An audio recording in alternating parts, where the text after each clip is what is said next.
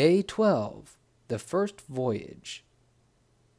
I had inherited considerable wealth from my parents, and being young and foolish, I at first squandered it recklessly upon every kind of pleasure.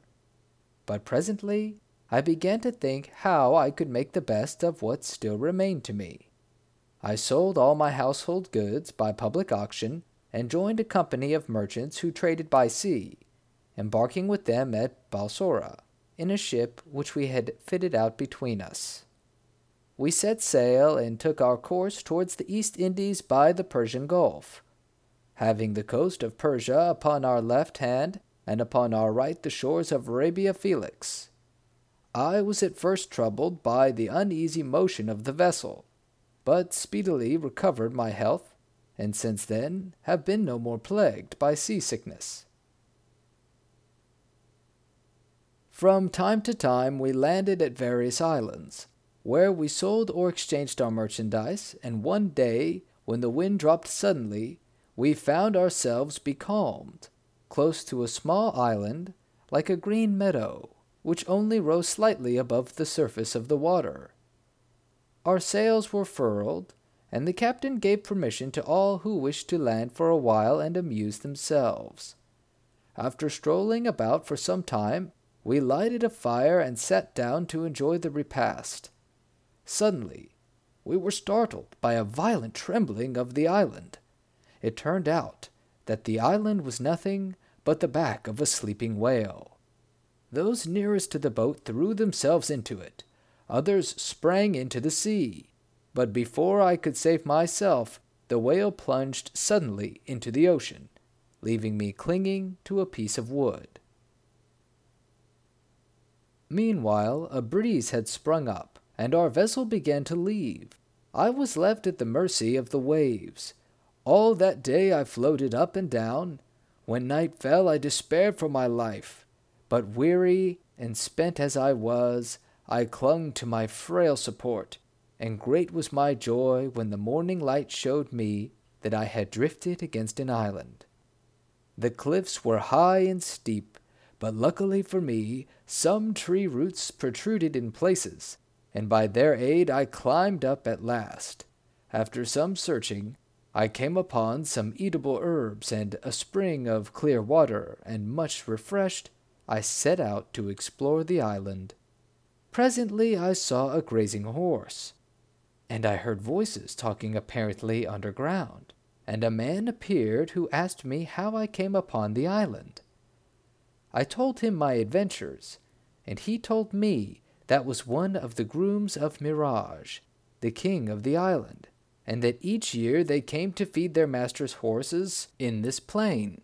He took me to a cave where his companions were assembled, and when I had the food they set, they bade me think myself fortunate to have come upon them, since they were going back to their master the next day.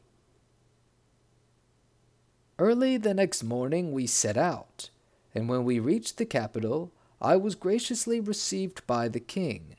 I related my adventures, upon which he ordered that I should be well cared for, and provided with such things as I needed. I hoped to hear news from Baghdad, and find out some means of returning there, for the capital was situated upon the seashore, and visited by vessels from all parts of the world. Also during the time of waiting, I explored a little island named Kassel, which was supposed to be inhabited by a spirit named Djal. Indeed, the sailors assured me that often at night the playing of timbrels could be heard upon it. However, I saw nothing strange upon my voyage. One day after my return, as I went down to the quay, I saw a ship just cast anchor, and was discharging her cargo, while the merchants to whom it belonged were busily directing the removal of it to their warehouses. Drawing nearer, I presently noticed that my own name was marked upon some of the packages, and after having carefully examined them, I felt sure they were indeed those which I had put on board our ship at Balsora. I then recognized the captain of the vessel, but as I was certain that he believed me to be dead, I went up to him and asked who owned the packages. a merchant of Baghdad named Sinbad. One day he and several of my other passengers landed upon what we supposed to be an island, but which was really an enormous whale floating asleep upon the waves. Then it plunged into the depths of the sea. Several of the people who were upon it perished in the waters, and among others this unlucky Sinbad. This merchandise is his, but I have resolved to dispose of it for the benefit of his family if I should ever chance to meet with them. I am that Sinbad whom you believe to be dead, and these are my possessions.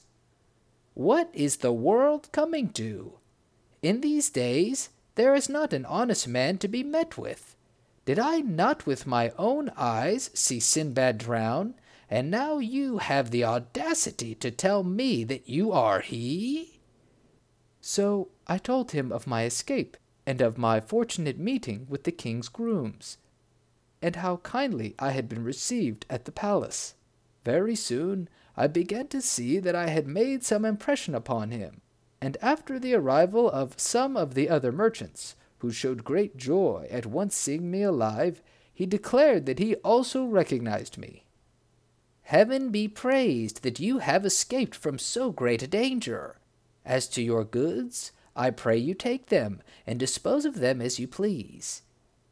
I thanked him, and praised his honesty, begging him to accept several bales of merchandise in token of my gratitude, but he would take nothing. Of the choicest of my goods I prepared a present for King Mihraj. When I had explained to him how my bales had been miraculously restored to me, he graciously accepted my gifts, and in return gave me many valuable things.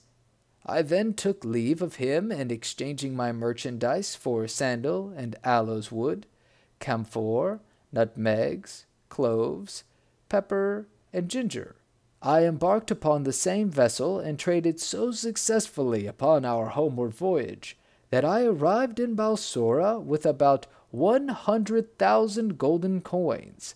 My family received me with much joy. I had bought land and slaves and built a great house in which I resolved to live happily to forget my past sufferings. When the time came for the porter to depart, Sinbad gave him a purse containing 100 golden coins, saying, "Take this, Sinbad, and go home, but tomorrow come again, and you shall hear more of my adventures." The next day, Hindbad, dressed in his best, returned to the voyager's house. As soon as all the guests had arrived, the banquet began as before. Sinbad addressed them thus: "My friends, I beg that you will give me your attention while I relate the adventures of my second voyage, even more astonishing than the first."